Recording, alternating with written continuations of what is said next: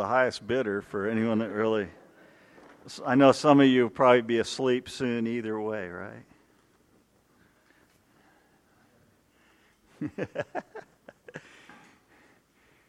Well, we are going to talk about rest this morning, and I think it's a really relevant topic because it's something that we don't necessarily do really well as a culture. I was reading about a study that was done back in 2018. I think it's the last year that they have data for this, but they found that 55% of the people in this country don't use all their vacation time. And I think it added up to something like 768 million unused vacation hours for that year. And even when people do go on vacation, another study found that 79% of the people work while they're on vacation. So we have a hard time in this country resting, don't we?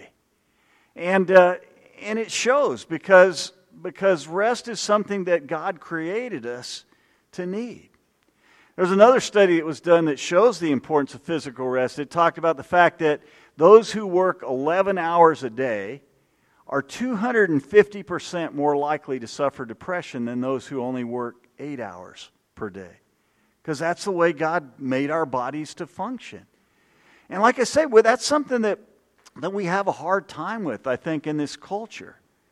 And in the Bible, there's one of the 10 Commandments that deals with that. We talked about that before, about the Sabbath day, about having one day out of every 7 that we take to rest. Now, we've talked about this before, too, that doesn't mean that it has to be a specific day of the week. I mean, for the Jews, it was from sundown on Friday to sundown on Saturday, and we don't have to take that time period, but the principle still applies. And my guess is that there are some people joining us this morning that probably willingly and intentionally violate that principle almost every week.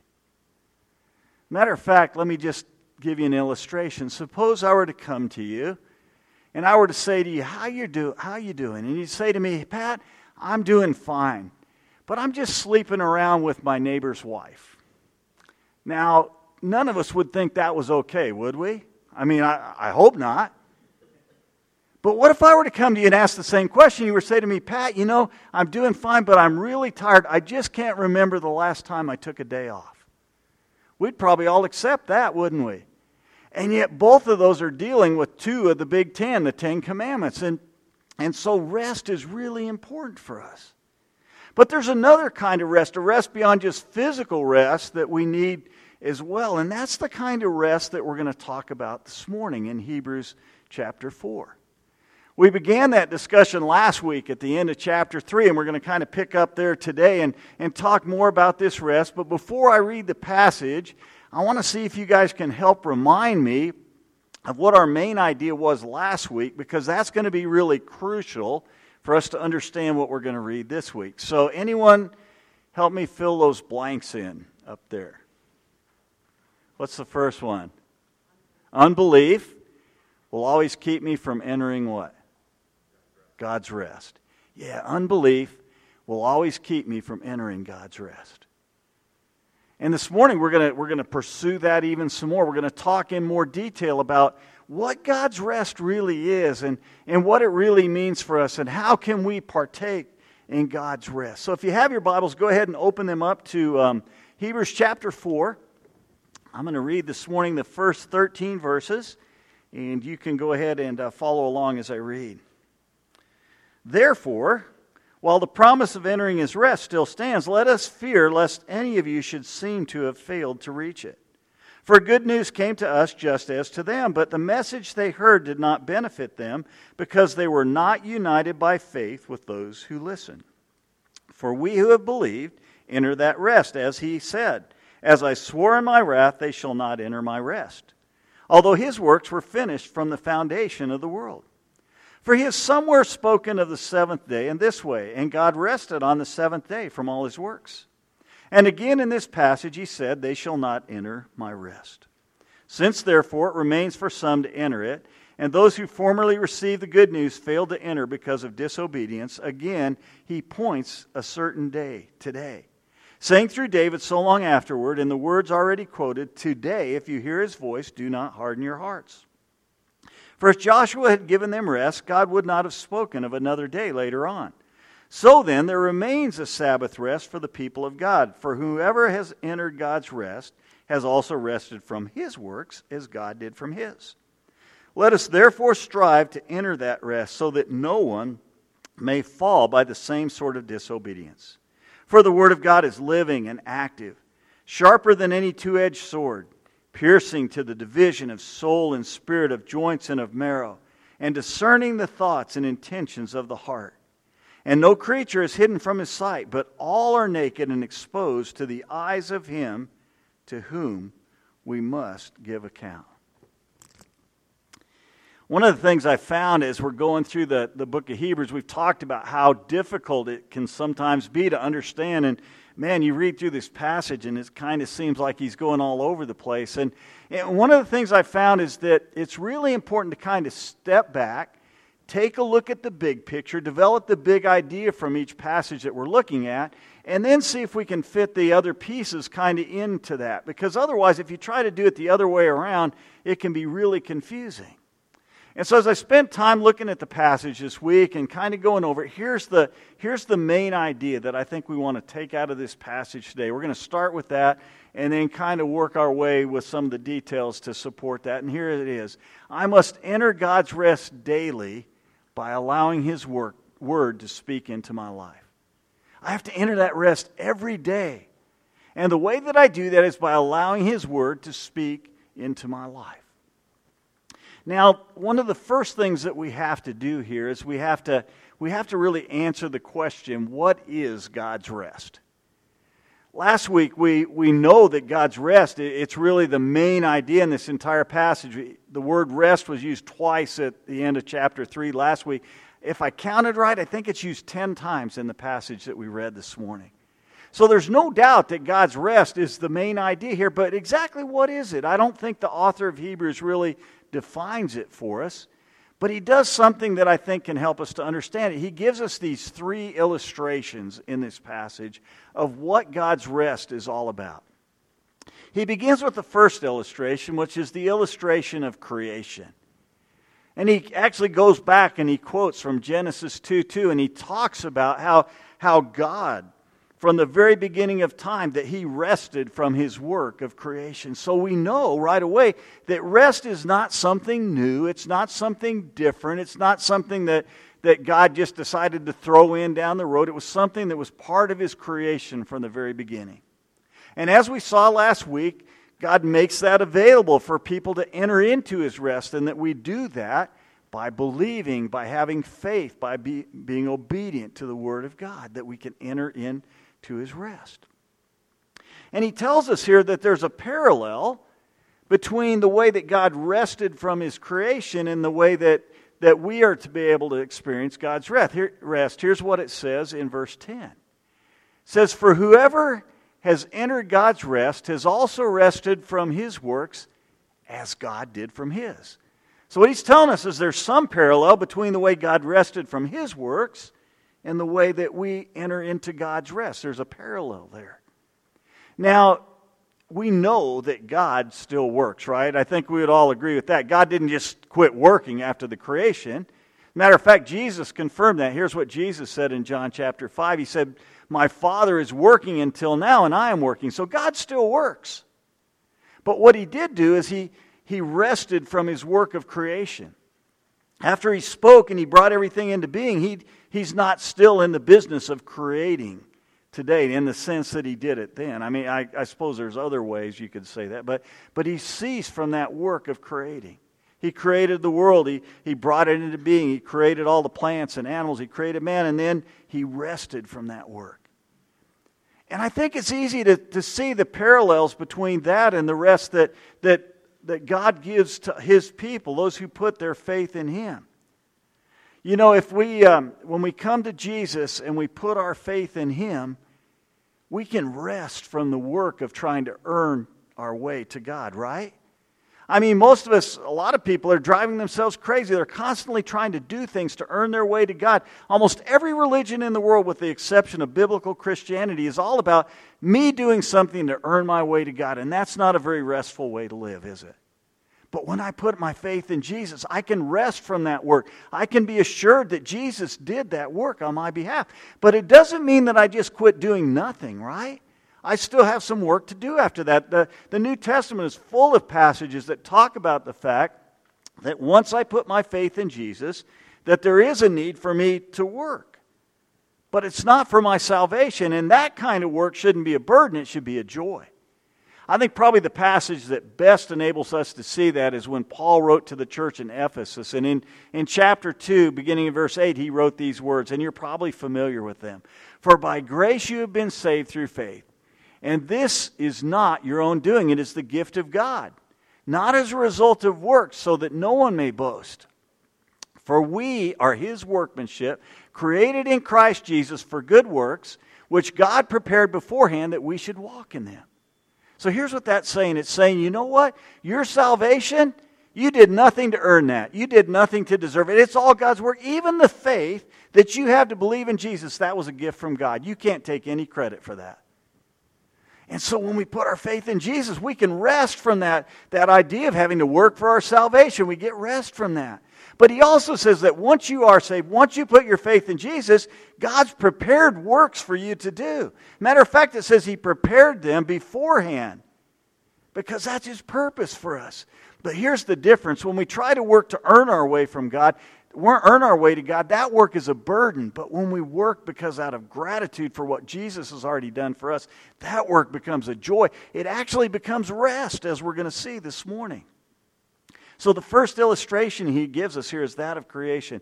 The second illustration is the illustration of the promised land, and that's really what this whole section has been about. He's been writing about here how the Israelites, they never entered into God's rest because they weren't obedient to God in the first place. God says, I'm going to give you this land, and they send the spies in, they come back, oh no, we can't take that land. Now they eventually get there, but they don't ever enjoy the rest that God intended for them to have because it was delayed obedience. And delayed obedience, as we've talked about before, is really the same as disobedience. And so they lost out on some of the blessings they could have had in entering into the promised land. That's why it says this in verse 8. It says, for if Joshua had given them rest, God would not have spoken of another day later on. Now, some of you, if you're using the King James translation, instead of Joshua there you have Jesus. And there's a reason for that, because in the Greek, they're both exactly the same. Isus, which can mean Joshua, it can mean Jesus. You have to take the context to figure that out. In this case, I am very convinced that Joshua is the right one to be using there. Because I have a hard time imagining the Scriptures anywhere saying that Jesus would not give us the rest that He promised to us, right? I mean, all of us are probably familiar with what Jesus promised in the book of Matthew. He said this. He said, come to me, all you who labor and are heavy laden, and I will give you rest. And so I don't think he's saying there Jesus said. He's talking about Joshua. When Joshua brings them into the promised land, they come and they don't enjoy the rest that God had promised to them. You know why? They have to fight to get into the land. They have to fight to keep the land. And because they continue to disobey God, at one point God takes them out of the land into exile before He brings them back again.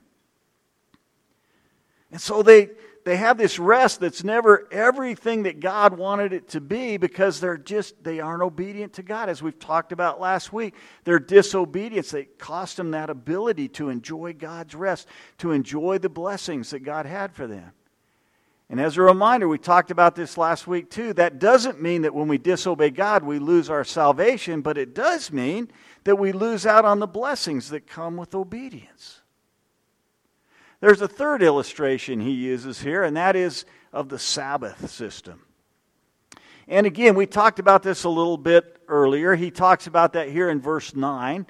He writes this. He says, so then there remains a Sabbath rest for the people of God. This is the only place in the entire Bible that word translated Sabbath rest is used. It's just one underlying Greek word. But it's pointing back to the Jewish Sabbath system. And we tend to think of the Sabbath, like I said earlier, as one particular day of the week. For the Jews, it was from sundown on Friday to sundown on Saturday. But do you realize that that's not the only part of the Sabbath system that God put into effect? There's also feasts and festivals. There are whole years of rest that God built into the calendar. And God did that because He wanted to remind the people of the need for physical rest.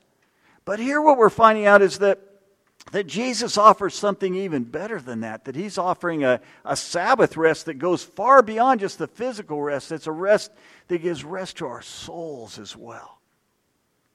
So if we take all three of those illustrations and we kind of combine them together, here's kind of the summary, here's kind of the conclusion that I think we can draw out of those three illustrations that will help us to define what God's rest is. First of all, it's both present and future. It's present and future.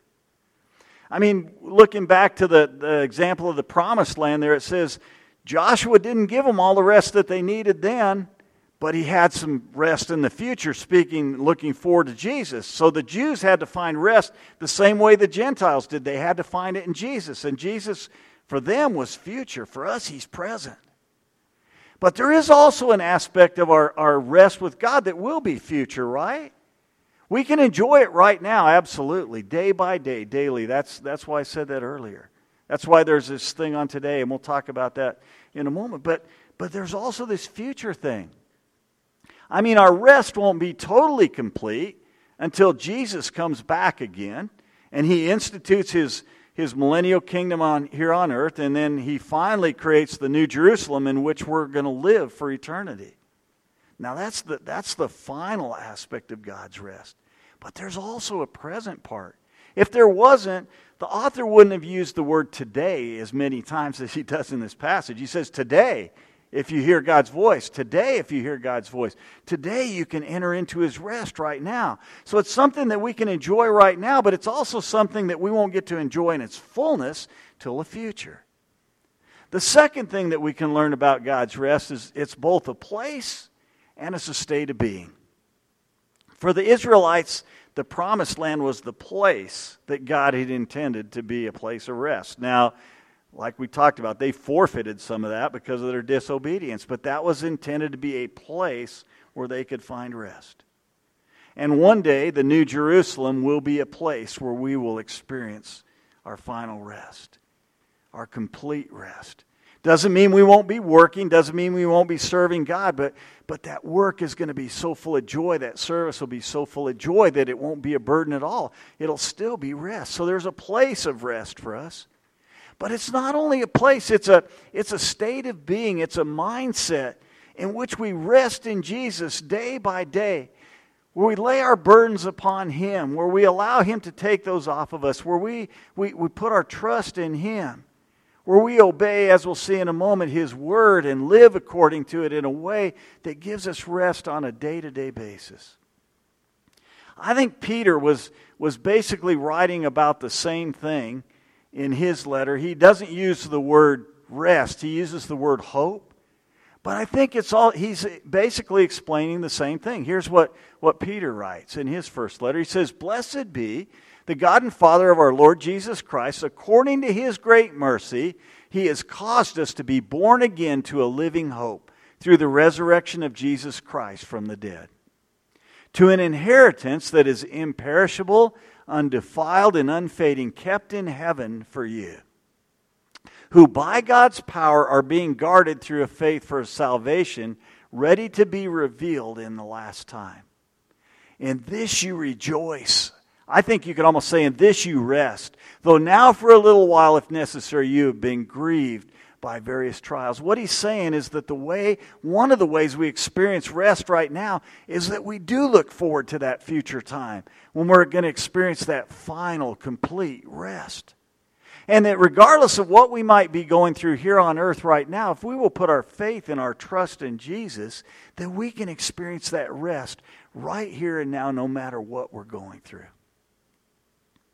So far we've kind of covered the first part of our main idea for today. We've talked about how I must enter daily into God's rest.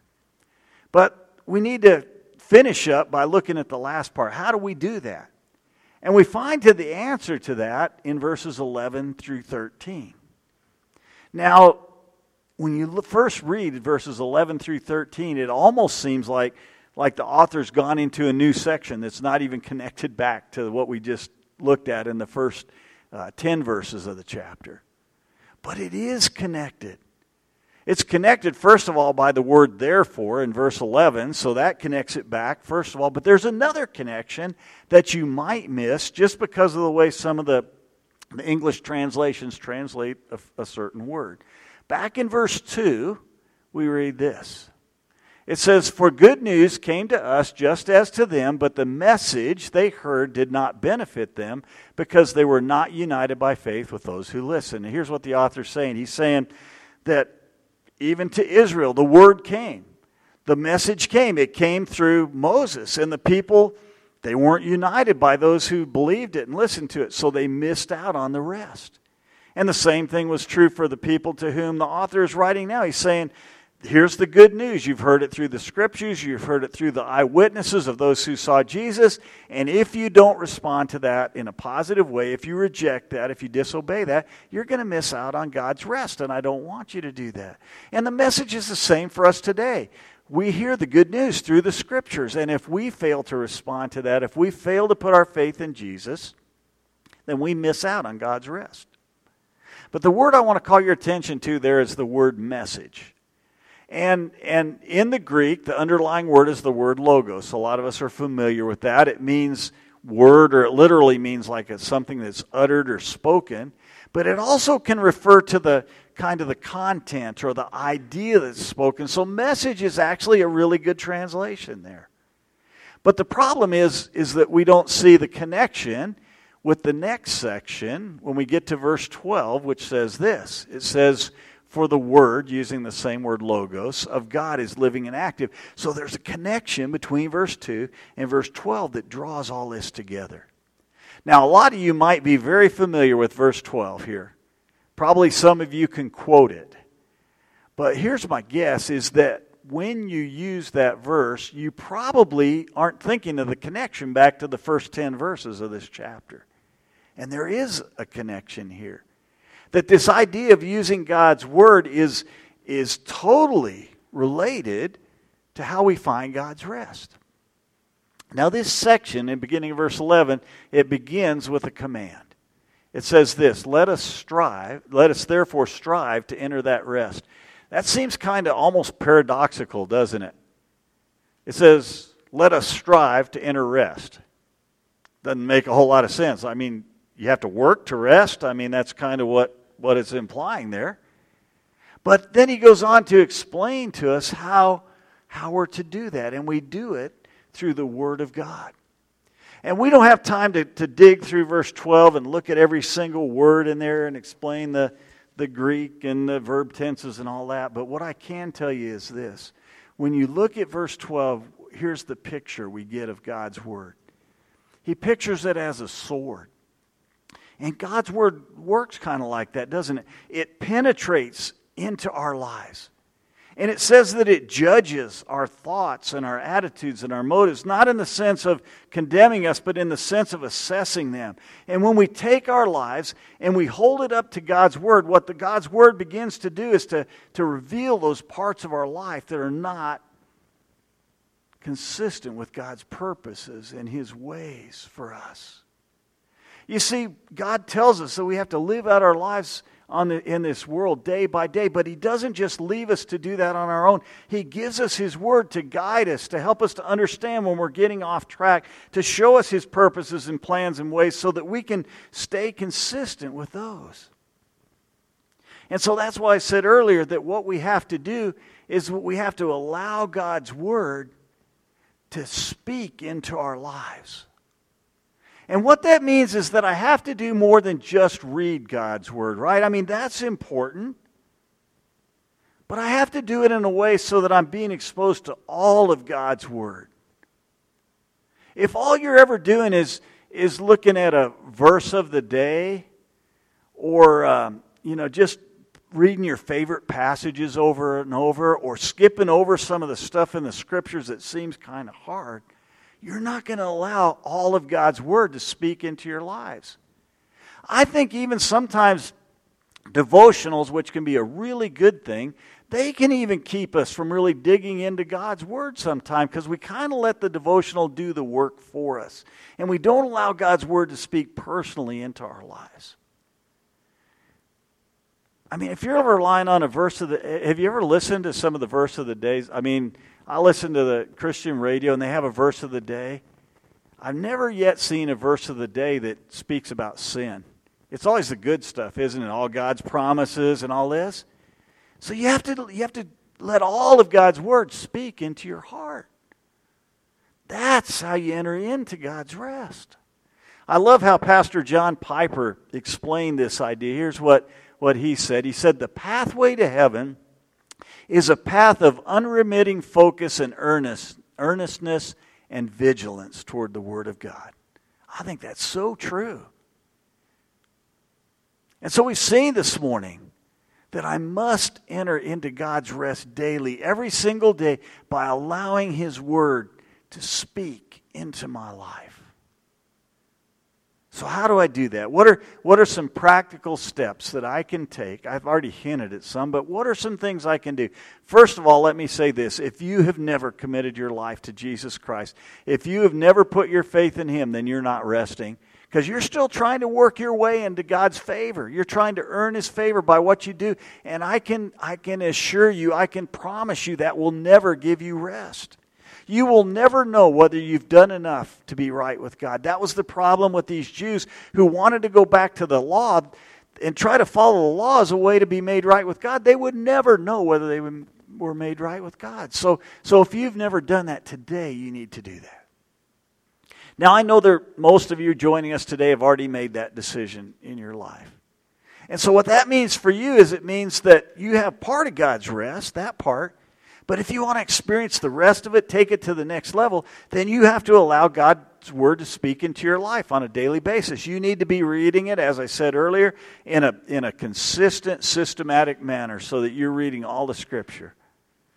Our church has a Bible reading plan. If you haven't already joined that, it's not going to take you through every part of the Scripture over this year, but it'll sure get you to a lot of places, and a lot of them that I think will speak into your life. And then secondly, I'd encourage you as you read God's Word, would you stop and pray and say, God, I want you to use your Word today to shine into my life. Will you use it to penetrate my life? God, show me where I've gotten off track. Show me where I've rebelled against you. And then as God does that, as we shared last week, make sure you keep short accounts with God. Confess and repent. Now, God never promised that everyone would receive His rest. But here's the good news. He has promised for those who put their faith in Jesus and for those who allow His Word to speak into their lives each and every day, it is possible to experience the rest of God, not only here and now, but for eternity. Let's pray. Father, thanks so much for the rest that is available to us in Jesus. Father, so grateful for that. And Father, right now I want to pray for any person here online or in this room who might not be experiencing that grace. Father, for those who have never put their faith in Jesus, I pray right now that your Holy Spirit would be speaking to their spirit, be drawing them to you, be convicting them of their sin and their need for a Savior. And Father, for those of us who have already made that decision, I pray that you would reveal those areas of our life where maybe we haven't allowed Scripture to speak into your life, Father, into our lives the way that you would desire. And Father, I pray that from that all of my brothers and sisters, all those who are joining us today would enjoy and experience your rest. We pray it in Jesus' name. Amen.